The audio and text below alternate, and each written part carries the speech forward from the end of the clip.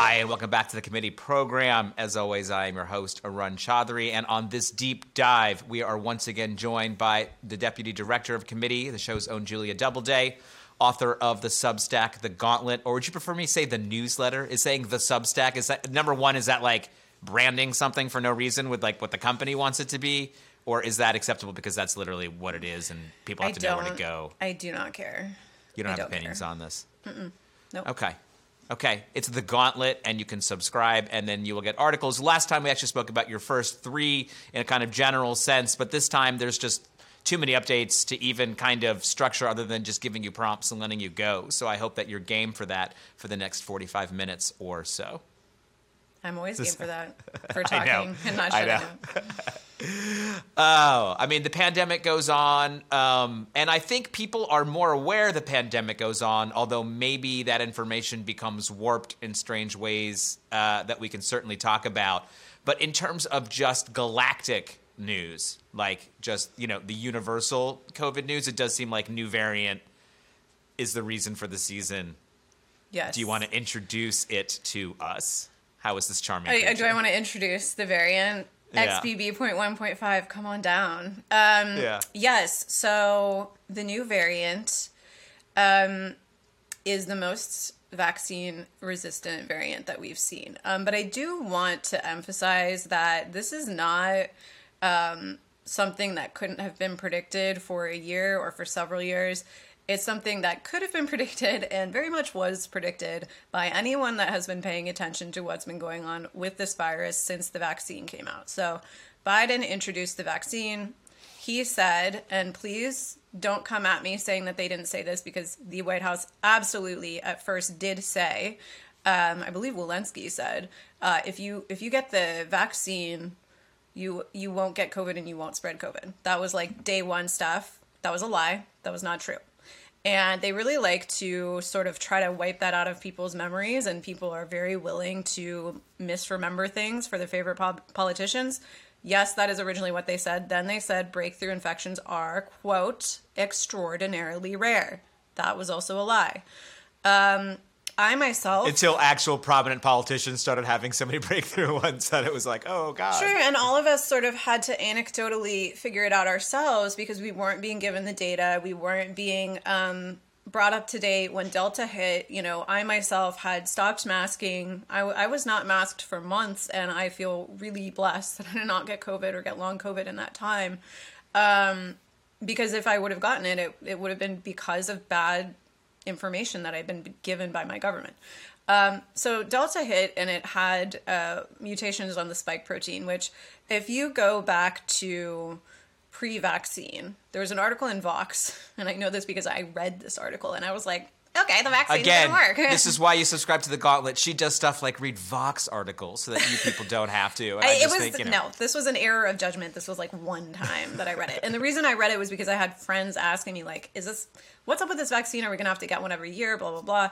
Yeah. So at the time, I was not aware how much mainstream media was just providing cover for our politicians and also really engaging in a lot of unearned optimism. So the way they reported it was... we talked to a doctor. You'll see a lot of this.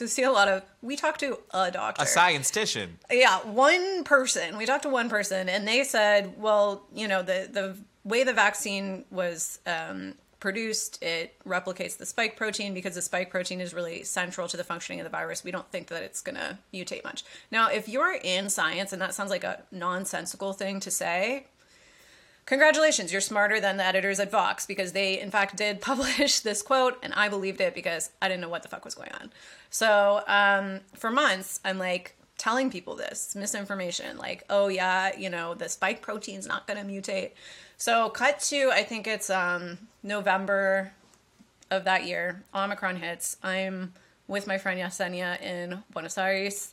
She is reading to me a news article about the new variant, and she says, just reading out loud, oh, it has 30-some mutations on the spike protein. And that's when I actually realized we were being lied to, because it's like, that's not what Vox told me. So that was... No, I've seen the explainer. No. Yeah. No, so the scales fall from the eyes. And then I start really looking into what's going on, and I'm like, oh, this bad. This is bad. This is like what we hoped would not happen. It did happen. So if you're managing the COVID response, the coronavirus response, even by the time Delta hit, you should have been saying, okay, the vaccine only is not going to work because this virus is very, very smart. It evolves very, very quickly because it spreads and mutates very, very quickly.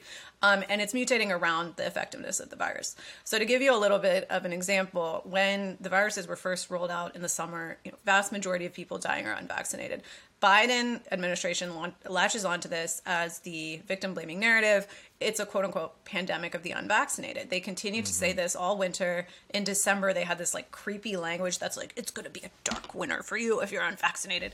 It was a dark winter for a lot of people because come, I think, February, nearly 200,000 people died in like 8 weeks. It was like one of the most criminal, horrific times in the pandemic. While the New York Times is talking about how this is good, it's mild, it's fine, 200,000 people died. 40% of them were vaccinated. Now, cut to a year later, the majority of people dying now are vaccinated. And that's something that people don't seem aware of because the last they heard, the vaccine protects you from dying, protects you from a serious outcome. And if you're vaccinated, you got nothing to worry about. And that's just the strength of the virus. That's not that people who are unvaccinated, it's like they are, of course, they are getting, and it is worse off. But it is the fact that statistically, unvaccinated people are still overrepresented in having worse outcomes. That's not a knock at the vaccine. The knock is that how we misused it. No, I just want to make sure people don't, because there is, as we see, sort of the anti-vax people try to jump on some of this anti-vaxxers information are and very jump the wrong stupid. place. Sorry, I don't want to deal And they're not in our audience, so you don't need to be sorry. I'm not None of them are watching. I'm not talking to you motherfuckers, okay? Let me just say something to these motherfuckers. You're stupid and you're dying, and I don't want to talk to you. So that's not relevant to, like, the adults in the room that are talking about what's happening with the virus. So most people are vaccinated. Prego. Most people dying now are vaccinated.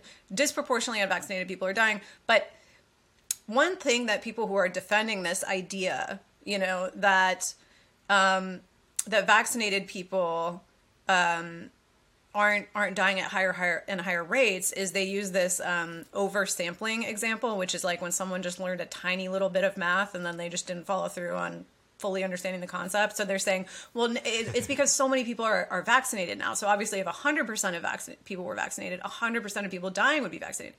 Yes, correct. And you know what else would be happening? If vaccination prevented death, the number of people dying would be zero. And what we would be seeing is a really big, plummeting amount of people dying. That's not what's happening. 3,900 people died this week. So the fact that more people got vaccinated doesn't account for the fact that these death rates are still sky fucking high. We are still, COVID is still the third leading cause of death in the US. It was the third leading cause of death in 2020. It was the third leading cause of death in 2021. It was the third leading cause of death in 2022. And anybody who tries to tell you it's a cold or a flu has no fucking idea what they're talking about. And do you think, like, with this look, I don't know exactly which combination the new variant, is of what plus what made what. But earlier we were talking, and you said pretty clear it's coming out of New York or whatever. We're hearing, of course, it's originated in China. What do we know about that? And what do we know about the state of waves in various places of the world? And if you don't mind throwing it in, where are the places where they're still doing the proper reporting, where these numbers that we are even talking about may be meaningful? Okay, that was a lot of questions in one question. Yeah, but it's all kind of one question. It's just one question with lots of different spikes on it, different proteins. Oh, yes. Okay, thank you. Very evocative language. Yeah. So let me unpack this a little. Firstly, one thing that's very important to understand is that when I'm talking about vaccine resistance, this isn't just something that randomly occurs. Vaccine resistance occurs through evolution. Evolution is when you get random mutations, and some of them prove to be more fit than others. I don't know if it's because half of this country was taught creationism that they can't grasp this concept, but yes, the virus is evolving all the time, and we're giving it so much room, so much space to evolve. Big petri dish. Every which way it wants to. Because instead of just wearing a goddamn mask, y'all are just exchanging it back and forth and back and forth and back and forth.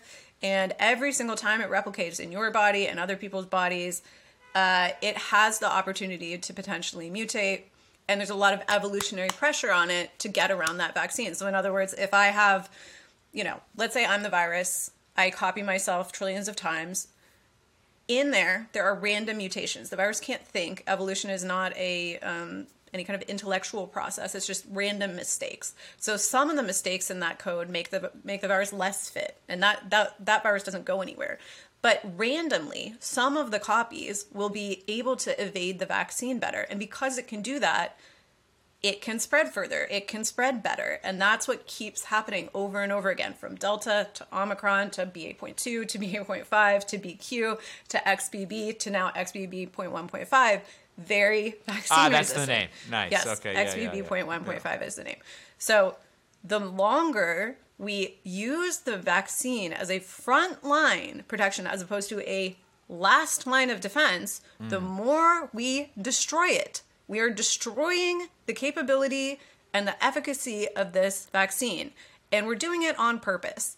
To get into a little bit of where this mutation comes from, we've seen for the last 2 years, and particularly in the last year in the West, with this total just dropping of everything. It's over. Let me just mission accomplished banner behind me.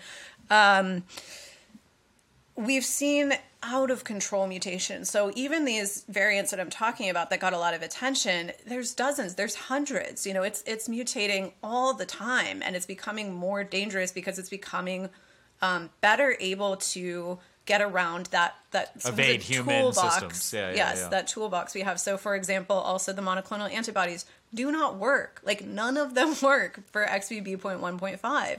Who knows how long Paxlovid's going to keep working, because we've started to see a little bit of resistance developing there. It continues to become stronger because we're not fighting back. We just gave up. And when you look at China, China's a really good scapegoat right now, because I think the Biden administration rode this train of back to normal just as far as it would go. And now we're about to see, this new variant is now 40% of all cases. Deaths went up 44% over, last week versus this week. Mm-hmm. We're about to see just what happens when you declare a pandemic over that's not over. So the reopening of China is a very convenient scapegoat. What's actually happened is that China is, the variants they have in China are variants that we developed, that the entire West, the entire world really pitched in on this group project. And we know that for sure because many countries passed this strange targeting policy of we have to test every incoming passenger from China, even though everyone here has COVID, everyone here is spreading it around, makes no fucking sense other than for political reasons. And they've been sequencing the variants coming out of China. It's all BA. It's Omicron, BA.2, BA.5. It's variants that are homegrown, developed here. And look at how they're fucking doing with it. 9,000 people are dying a day because it's not a fucking cold, and they lied to you. And there was just a really big study that showed, no, Omicron is not any milder than wild type. It's not any milder than the original strain. The only reason it had an appearance of being milder is because people were vaccinated. Right. So, yes, China's being decimated by this, and in this sort of tragic period of mass death there, we're trying to throw blame onto them. The actual origin of XBB.1.5, let me tell you a little bit about it. It is the grandchild, the descendant of a strain called XBB. That actually did develop in South Asia, they think. I think it might have been Bangladesh. They're kind of still trying to figure it out. It's what's called a recombinant strain, which is pretty interesting. It's when someone is infected with two different strains of coronavirus. So even inside it can combine inside somebody's actual action. While it was replicating, those two strains exchanged pieces of their DNA. So they got together and they made a little baby, XBB. And this is a descendant of Omicron BA.2 point something, and Omicron BA.2 point something else. So it comes down from that branch. So that was XBB. Now XBB, it was very vaccine resistant, but it wasn't as contagious as some of the other ones that were taking off. So again, it's always a sort of race to see who's going to be the most fit, the most dominant. So we always get the most fun variant. And then finally, XBB begat XBB.1, I think, and then now XBB.1.5 randomly from a random mutation. This happened in New York. We know it happened in New York. That is the epicenter of XBB.1.5. Now, the relative advantage XBB.1.5 has over XBB is that it is really contagious. So it's really, really vaccine resistant, and it's really contagious. So everything that you want to be a strain that goes out and thrives in the world. It's peanut butter and chocolate together at last. Yes.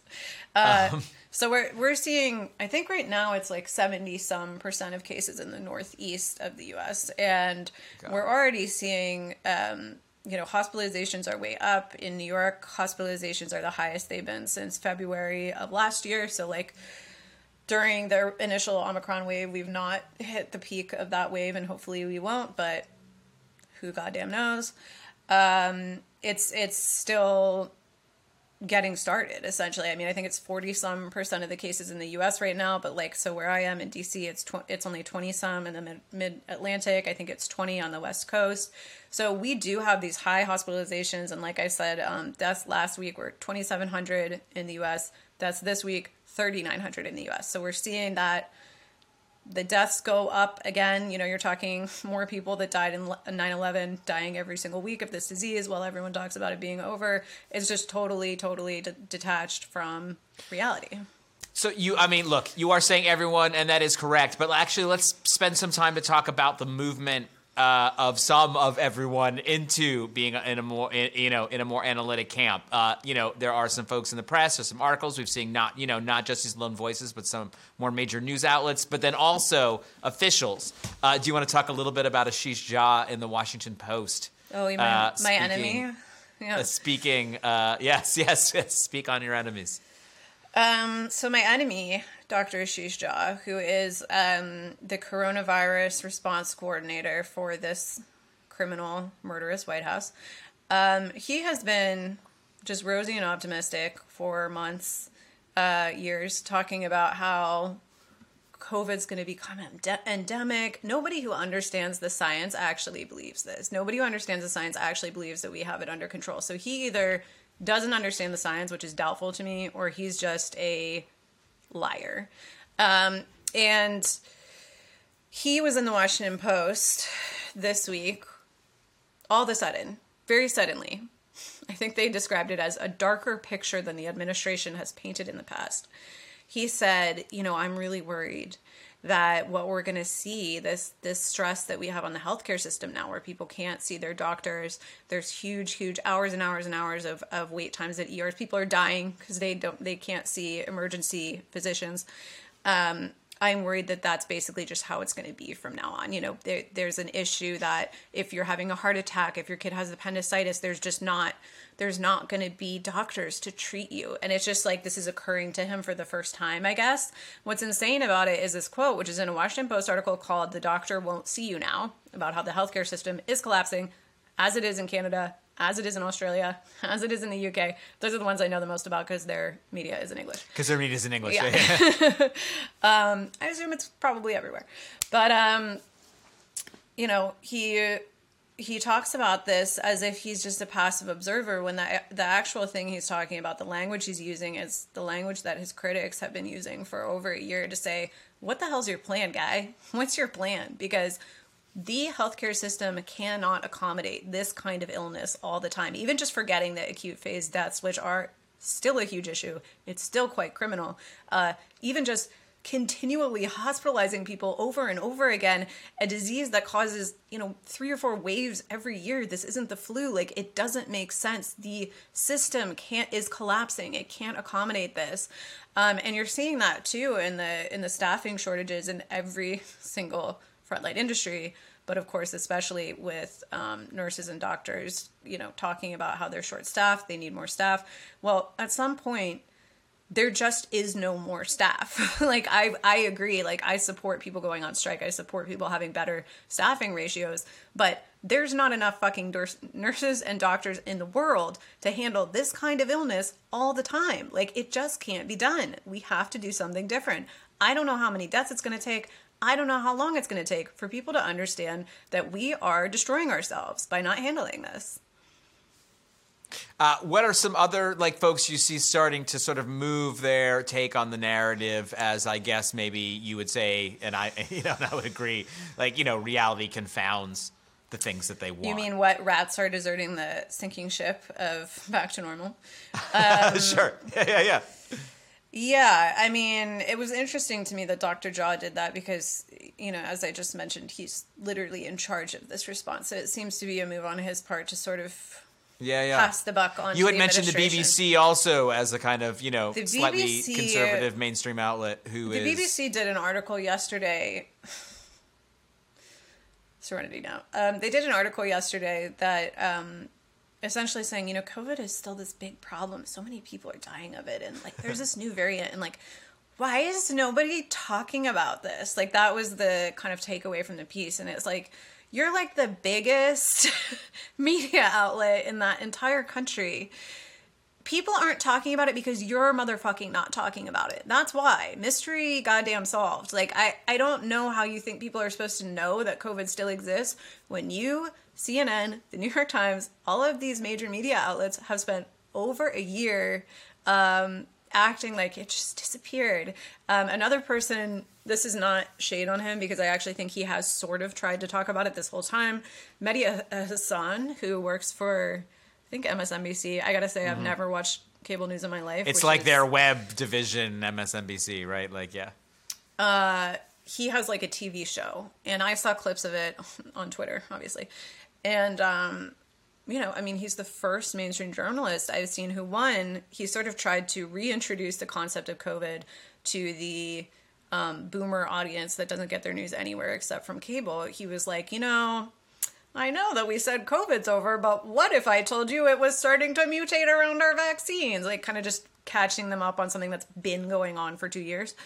And it was very mild language that he used, honestly, but I think it was sort of, the best you can do with where we're at, where the public is I don't think that's unhelpful, honestly, because you do have a public who's not warmed up for this. That's exactly what I'm saying, is that he's warming them up to the point of, again, reintroducing, soft launching that COVID still exists. There's going to be a lot of confused boomers out there that are where did it come from? You could be a beta adopter, yeah. Yeah, this is just exactly what we knew was going to happen this entire time, but cable news, who lied about it and obfuscated the reality, now has to come up with their own version of events. So he had somebody, I forget exactly who it was, some Biden White House official on, and he was actually pressuring this person and being 4,000 people died this week. Is that good? I'm What's up with that? They really didn't have an answer. And the reason they don't have an answer is that this just completely useless press has spent the last 2 years not even remotely confronting them about killing over 700,000 Americans. Can you imagine? The way that these press people, liberal Biden supporters, and those horrible white men, what are their names? The podcast Save America. Pod Save America, yes, those horrible men. I saw one of them tweeting the other day about how, overall, Biden's going to be remembered as a pretty good president. Over fucking all? The only motherfucking thing anyone will remember about this administration is that he killed over 1 million Americans, because right now we're over 700,000 and we're not even halfway fucking done. So it's going to be more like 1.5 million by the time he's done with one term. I would like to show you a graph of American life expectancy. So if we can kind of throw that up there. Yep. But I can tell you what it looks like. It looks like this. And then the last 2 years, it falls off a fucking cliff. We're at 1996 life expectancy. If you think that there's any goddamn history book 30 years from now that is going to say anything about Joe fucking Biden other than publishing that motherfucking graph that shows us losing 30 fucking years worth of life expectancy gains in 18 fucking months, you got another thing coming and you don't know what the fuck you're talking about. So sit down, shut up, because there's an actual crisis happening and it's a world historical crisis, and you providing cover for him just makes you complicit in what's happening. But it does sound like some of these folks, for whatever reasons, and mostly to sell advertising, I would say, but are deciding that the pandemic is interesting enough to devote airtime to, right? So I mean, that is movement in a different direction. Just not being like optimistic about it, but really, it is. You know, there's something there. Yes, I guess what you're saying is yes, there's motion away from pandemic denial, but if they decide it's in their self-interest, and when I say they, I mean sort of the press generally, if they decide like we can sell a lot of newspapers, etc., maybe talking about how there is a pandemic, maybe even pressuring administration on it, like I get what you're saying. Is there a play there? Yeah.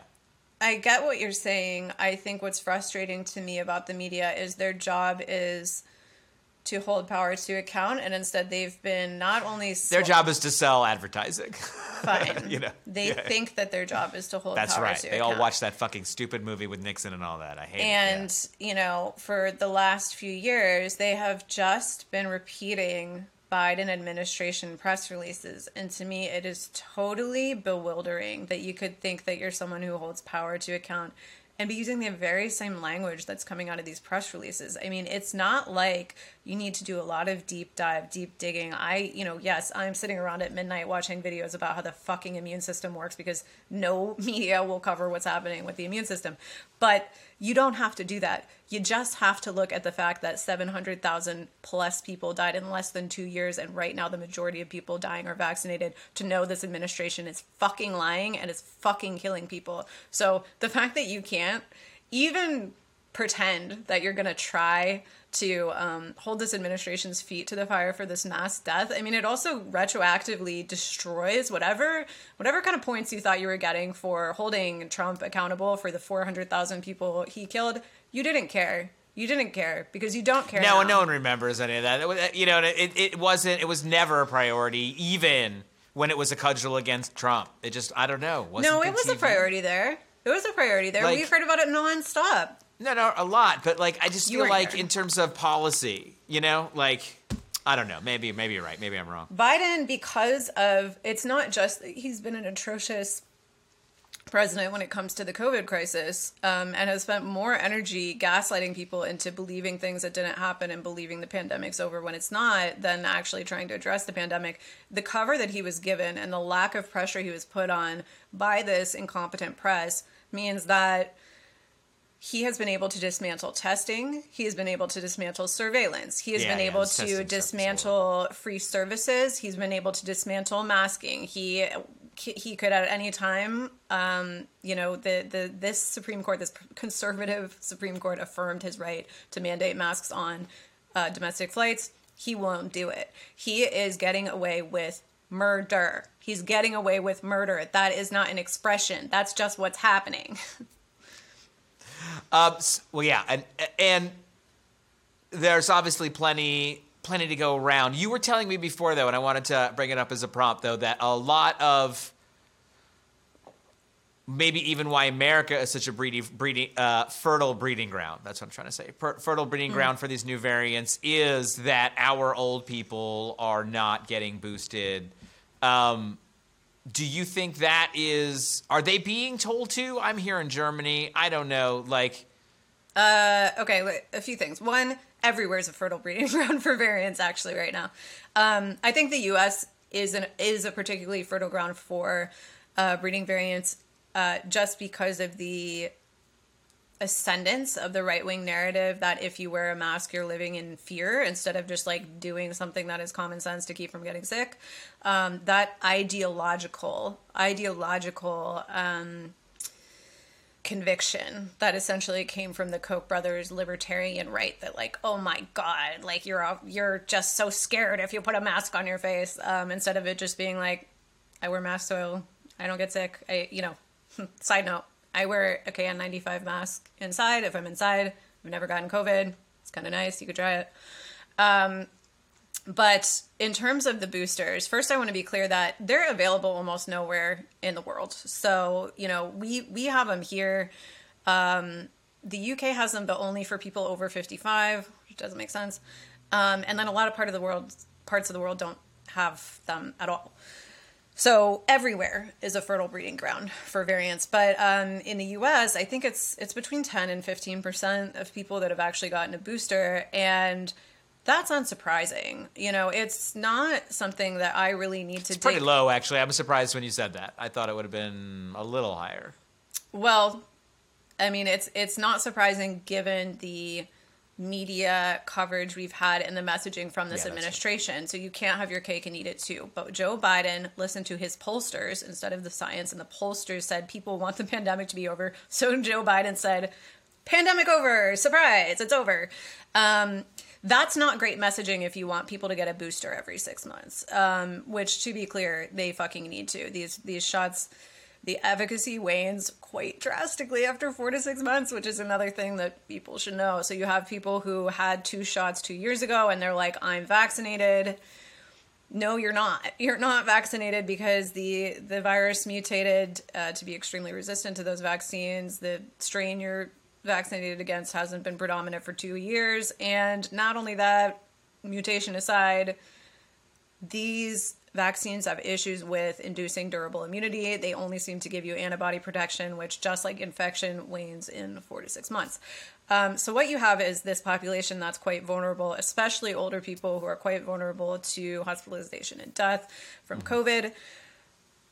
It's not a coincidence they didn't get boosted. It's because they were told over and over and over again by this lying ass motherfucking administration and their allies in the press that COVID is over, Omicron is mild, it is the flu, it's a cold. These things are objectively lies. It's not true. Like I said, 3rd leading cause of death in the U.S. If you're an older person, you should get boosted. But the campaign to get these people boosted, I mean, it's a contradiction. You can't tell people it's over, it's gone, it's the flu, and also, you also need to get more shots. People don't want to get shots. People don't want to get a shot for something that they're told they'll be completely fine if they get. Yeah. You lied to them. That's why they won't get it. And we're already seeing, this victim-blaming narrative. The same thing as last year when they said, it's going to be a long, dark winter for the unvaccinated. And then, 80,000 vaccinated people died. What about them? It was a long, dark fucking winter for their families. And, same thing now. Same sort of finger-pointing, victim-blaming. We're already seeing this, distinction happening. Well, a lot of people are vaccinated, people are dying, but they weren't boosted. Okay, well, just tell me how many fucking shots I have to have before the government stops blaming me for my own fucking untimely death, please. Let me know.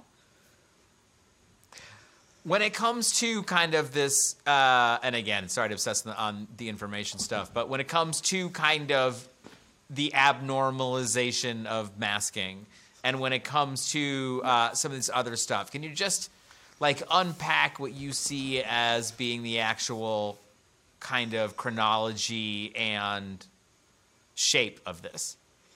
So if you go back to very, very early on, the first anti-mask protests, I remember seeing... back at the beginning. Yeah, I remember seeing a news item about, I had never heard of something like this before because it's just objectively really silly. I remember hearing about the first one, and it was AstroTurf. These is Koch brothers funding these just bullshit protests. And I just was like, this is so, this is not going to catch on. It's so stupid. I understand with the anti-vaxxers, it's there's big words, it's scary, there's ingredients, mRNA, oh my God. It's very easy for me to see how you get people worked up and afraid of something like that. With the mask, I was like, it's just a mask. Nobody's going to go for this. But I think it's really a lesson in the power of right-wing media that we went from a place where nobody had any sort of underlying, bone deep hatred of the idea of wearing a mask to, all the Trump supporters did. And now that Biden's in office, 2 sides of the same coin, right? Now we have blue MAGA, just livid that people want to wear masks or, at the idea of wearing a mask.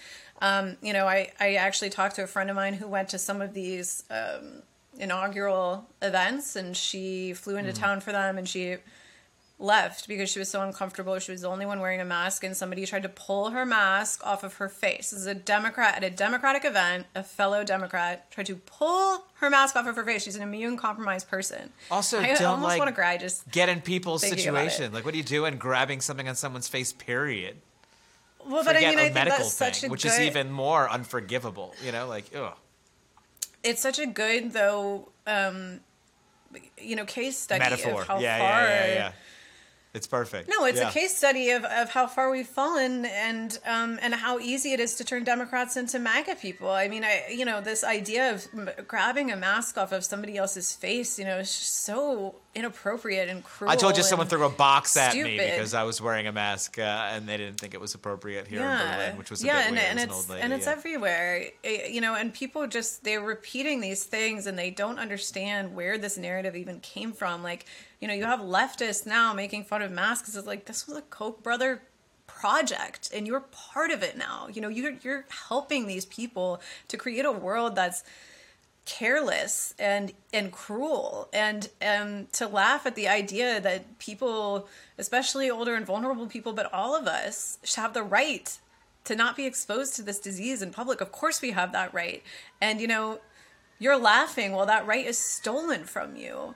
It's just so sad to me. It's not speaking up about it. It's just bootlicker fucking behavior. Like, these people, you're doing work for this administration for free, whether you're someone who thinks that you stand up to Biden and all this stuff.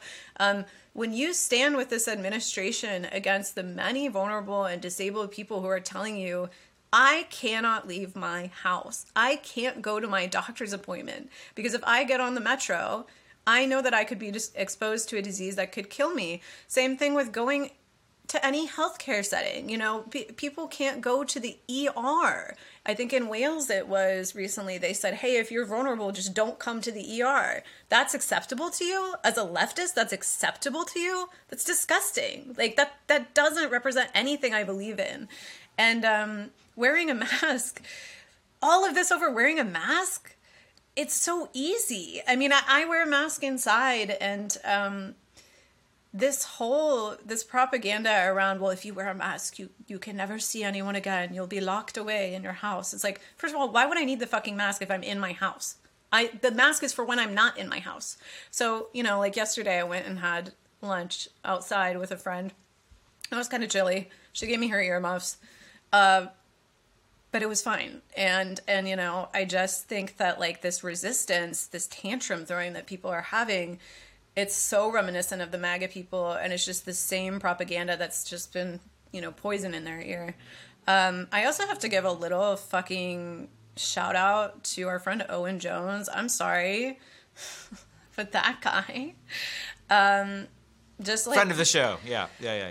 Last week, some person tweeted something about, like, oh, it's great to see... and UK journalist and progressive, for folks who don't know. Yeah, I'm not going to give him the label progressive now. This woman tweeted, oh, it's great that, like, Owen Jones is finally talking about COVID because he's been ignoring it. And he wrote back this, like, incredibly dismissive, this tone. He just was like, do you actually expect people to wear masks now? Or, like, or you actually think masks should be mandated now? And he got, days of pushback from disabled people just being like, bro, I can't leave my house. Like, what are you talking about? And what made it worse with the original context of this interaction was that Owen Jones had tweeted, the NHS it's broken. It's at a breaking point. Yeah. And I actually saw it myself. Was actually. It's not even just at a breaking point. It's been pushed over a cliff by COVID. Of course, it was already strained. Although I don't understand what people are trying to say when they try to separate the NHS crisis from COVID. First of all, this crisis is happening everywhere, so of course it's COVID related. But secondly, how could a system in crisis accommodate a massive pandemic that's harming and killing thousands of people? It doesn't make any sense. So, yes, he said the NHS is in crisis, and then he made fun of the idea of wearing masks, and then it gets worse because he's just spent weeks continuing to mock this idea, continuing to double down, continuing to troll disabled people, all, I guess, for his right to indoor dine. And this is somebody who has 1 million followers on Twitter. He's seen as a leftist. I don't think that, if you just consider it too huge of a sacrifice to put a mask on your face to make sure that your neighbors don't die a miserable death, that's too big of a sacrifice for you. You have no place to be speaking for the left. And it's just disgusting to me. And I really hope that more people will push back on that and more people on the left catch on that, like, this behavior, it's not in line with our values, and it's harming the most vulnerable people in this country and around the world. And it's hard to watch. It's hard to watch people justify this. I will say our last broadcast, I like it when I say it like that, that we did on this topic, a lot of people who commented on it are from the disabled community and are, sort of really forming the core of what I think is the kind of online messaging efforts around this, especially on Twitter. Like, I'm not on much else these days. And also, point of housekeeping, just so everyone out there knows, at the point of this broadcast, there's only one Koch brother, so we referred to the Koch brother. The other Koch one brother network is gone. The other one is gone. There are infinite Kochs in this world, Arun. Yeah, yeah. It is the Hydra that pops up. We're talking about the media. And that's fair. But also, one thing we talked about that I wanted to circle around on, right? Because I'm just coming up for air from a bunch of elections and saw a really busy winter, and I'm starting to consume some popular culture again, and you've recommended some films that I will take on. But we're still seeing things. We're seeing things more and more now that are set contemporarily and do not mention the pandemic.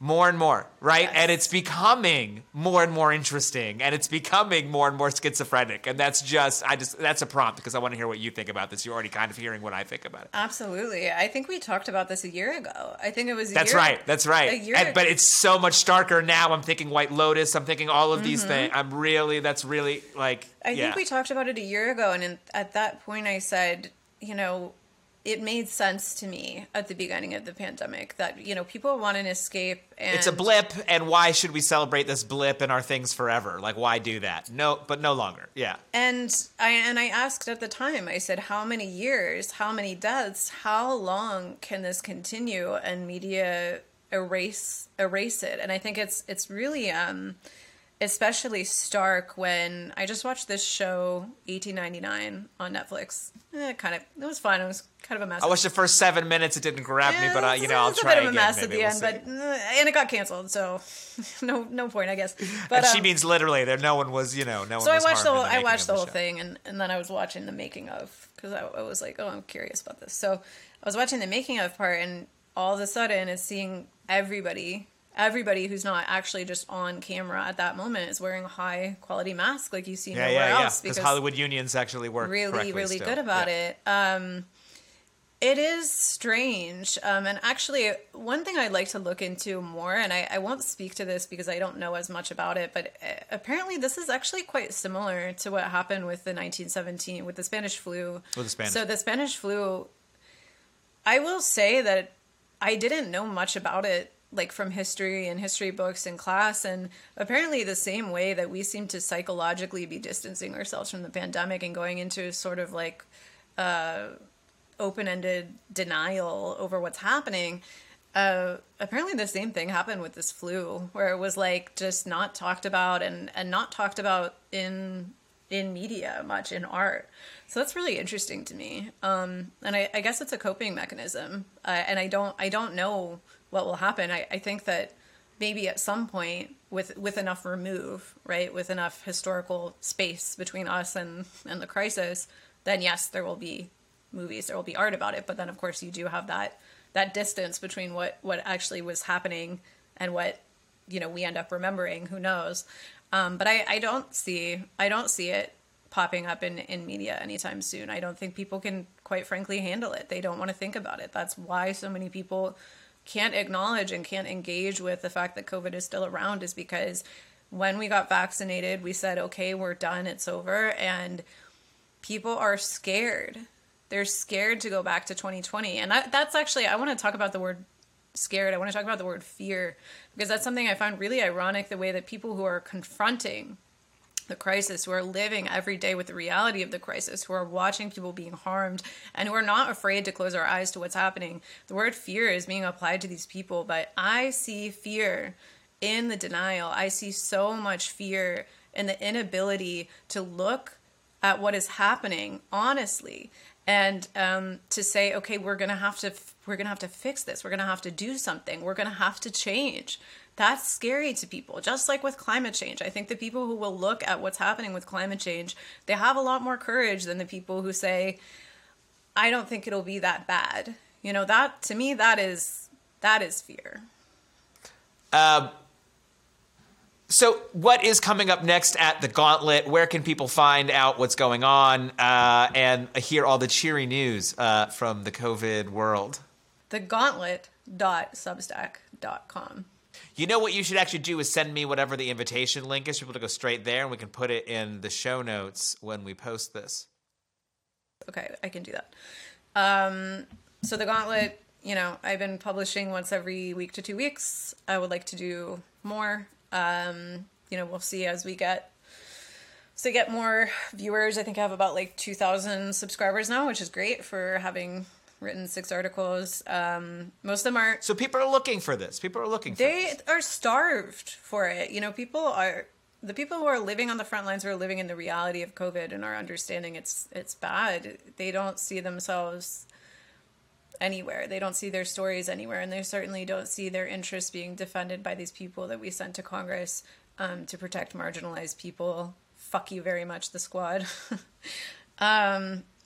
So yeah, check out the Gauntlet. Actually, my most recent article was sort of about that. It was about how there's this really scary new variant that's very vaccine resistant, that's hospitalizing a lot of people, that's killing a lot of people, and the squad is silent. So I am very confused why they won't open their goddamn mouths and just say a fucking word. Well, let's close out by why don't you give a couple of shout outs to people who are saying a word. Who are some of the people who you enjoy getting their information from and who are doing a good job on this, right? We might as well, you know, have 10 seconds of positivity before we close out. What? You're asking me for positivity? Okay. All right. No, but just shout out people who you admire, you know, on this issue or who That's you're complicated. Sort of, inspiring with. That's complicated. Yeah, no, I mean, there's a lot of, like, doctors that I follow. So Dr. Eric Feigelding, as well as Yanir Bar-Yam, who works at the New England Complex Sciences Institute. They both together started the World Health Network, who I've been talking to a bit. They're definitely working on pursuing a COVID elimination strategy, which is the only way forward. I should also give a plug for high quality ventilation. That needs to happen. Like, that is totally the number one thing that the government can be doing. Leads to a really, really significant reduction in how much virus you're exposed to. It's a no-brainer. It should be done, and the only reason it's not happening is there's no pressure on the government right now because we're all living in La La Land. Let's see, when it comes to quality of air, and I don't mean to go on a huge tangent right at the end here, though, but have you been following stuff about how indoor gas, like in cooking, has been like killing us quietly? Like, there's no safe way to do it. It's totally horrible. We just do not monitor our air or think about this. So, you know, we have people like, you know, doing CrossFit and yoga and drinking organic green juice, and like what comes in our bodies because we don't ventilate our air is like pure destruction. Oh yeah. I mean, so people have, you know, drawn the analogy between our food is very regulated, our water is very regulated. The only reason the air is not regulated and ventilated is because we just didn't have the technology to understand. We didn't have the medical knowledge. We didn't have the technology to deal with the fact that the air is very dirty and full of germs inside. So, I mean, that's just something that we need to educate people on. There shouldn't be a lot of resistance to it. You know, maybe once a movement starts to do this, I'm sure the Koch brothers network will come up with a way to make it scary and horrible to have good ventilation. They always do. But just, you know, hang on to your sanity a little bit, on your rationality. Don't listen to that. It's good. Having clean air is good. God damn it. Let's have clean air. Yeah, I mean, Doctors Corsi and Rosenthal were the creators of this CR box, the Corsi Rosenthal box. This is just something you can make with a box fan at home which essentially functions as a HEPA filter. So that's been really great. That's cool. Yeah, it's been really great for getting better quality air, you know, maybe in places where they can't afford tons of HEPA filters. I have seen, you know, like I said, lots of leftists are check the fuck out on this, but I have seen a lot of like groups like DSA groups making Corsi Rosenthal fans for schools. That's fantastic. You know, I would also give a shout out to Dr. Leonardi, who is a very controversial figure, but he is the one who 2 years ago said these vaccines are not going to basically he said there's going to be an issue with getting long-term immunity, whether it's from infection, whether it's from a vaccine. And that's really crucial to understanding there's no future where we live with COVID the way we're living with it. There's constant reinfection. You will constantly be reinfected. Your outcomes get worse the more time you get infected. So those are the two things you kind of need to put together in your head and say, okay, if it's a grinding down, it is not. It will slowly grind you down to nothing. All of your organs. I don't want to go that way. No, man. Yeah, it'll grind you down into nothing, just like capitalism. La imagen por la cual vale la pena arriesgar la vida, sacrificarse hasta la muerte en los campos de batalla de todos los continentes del mundo.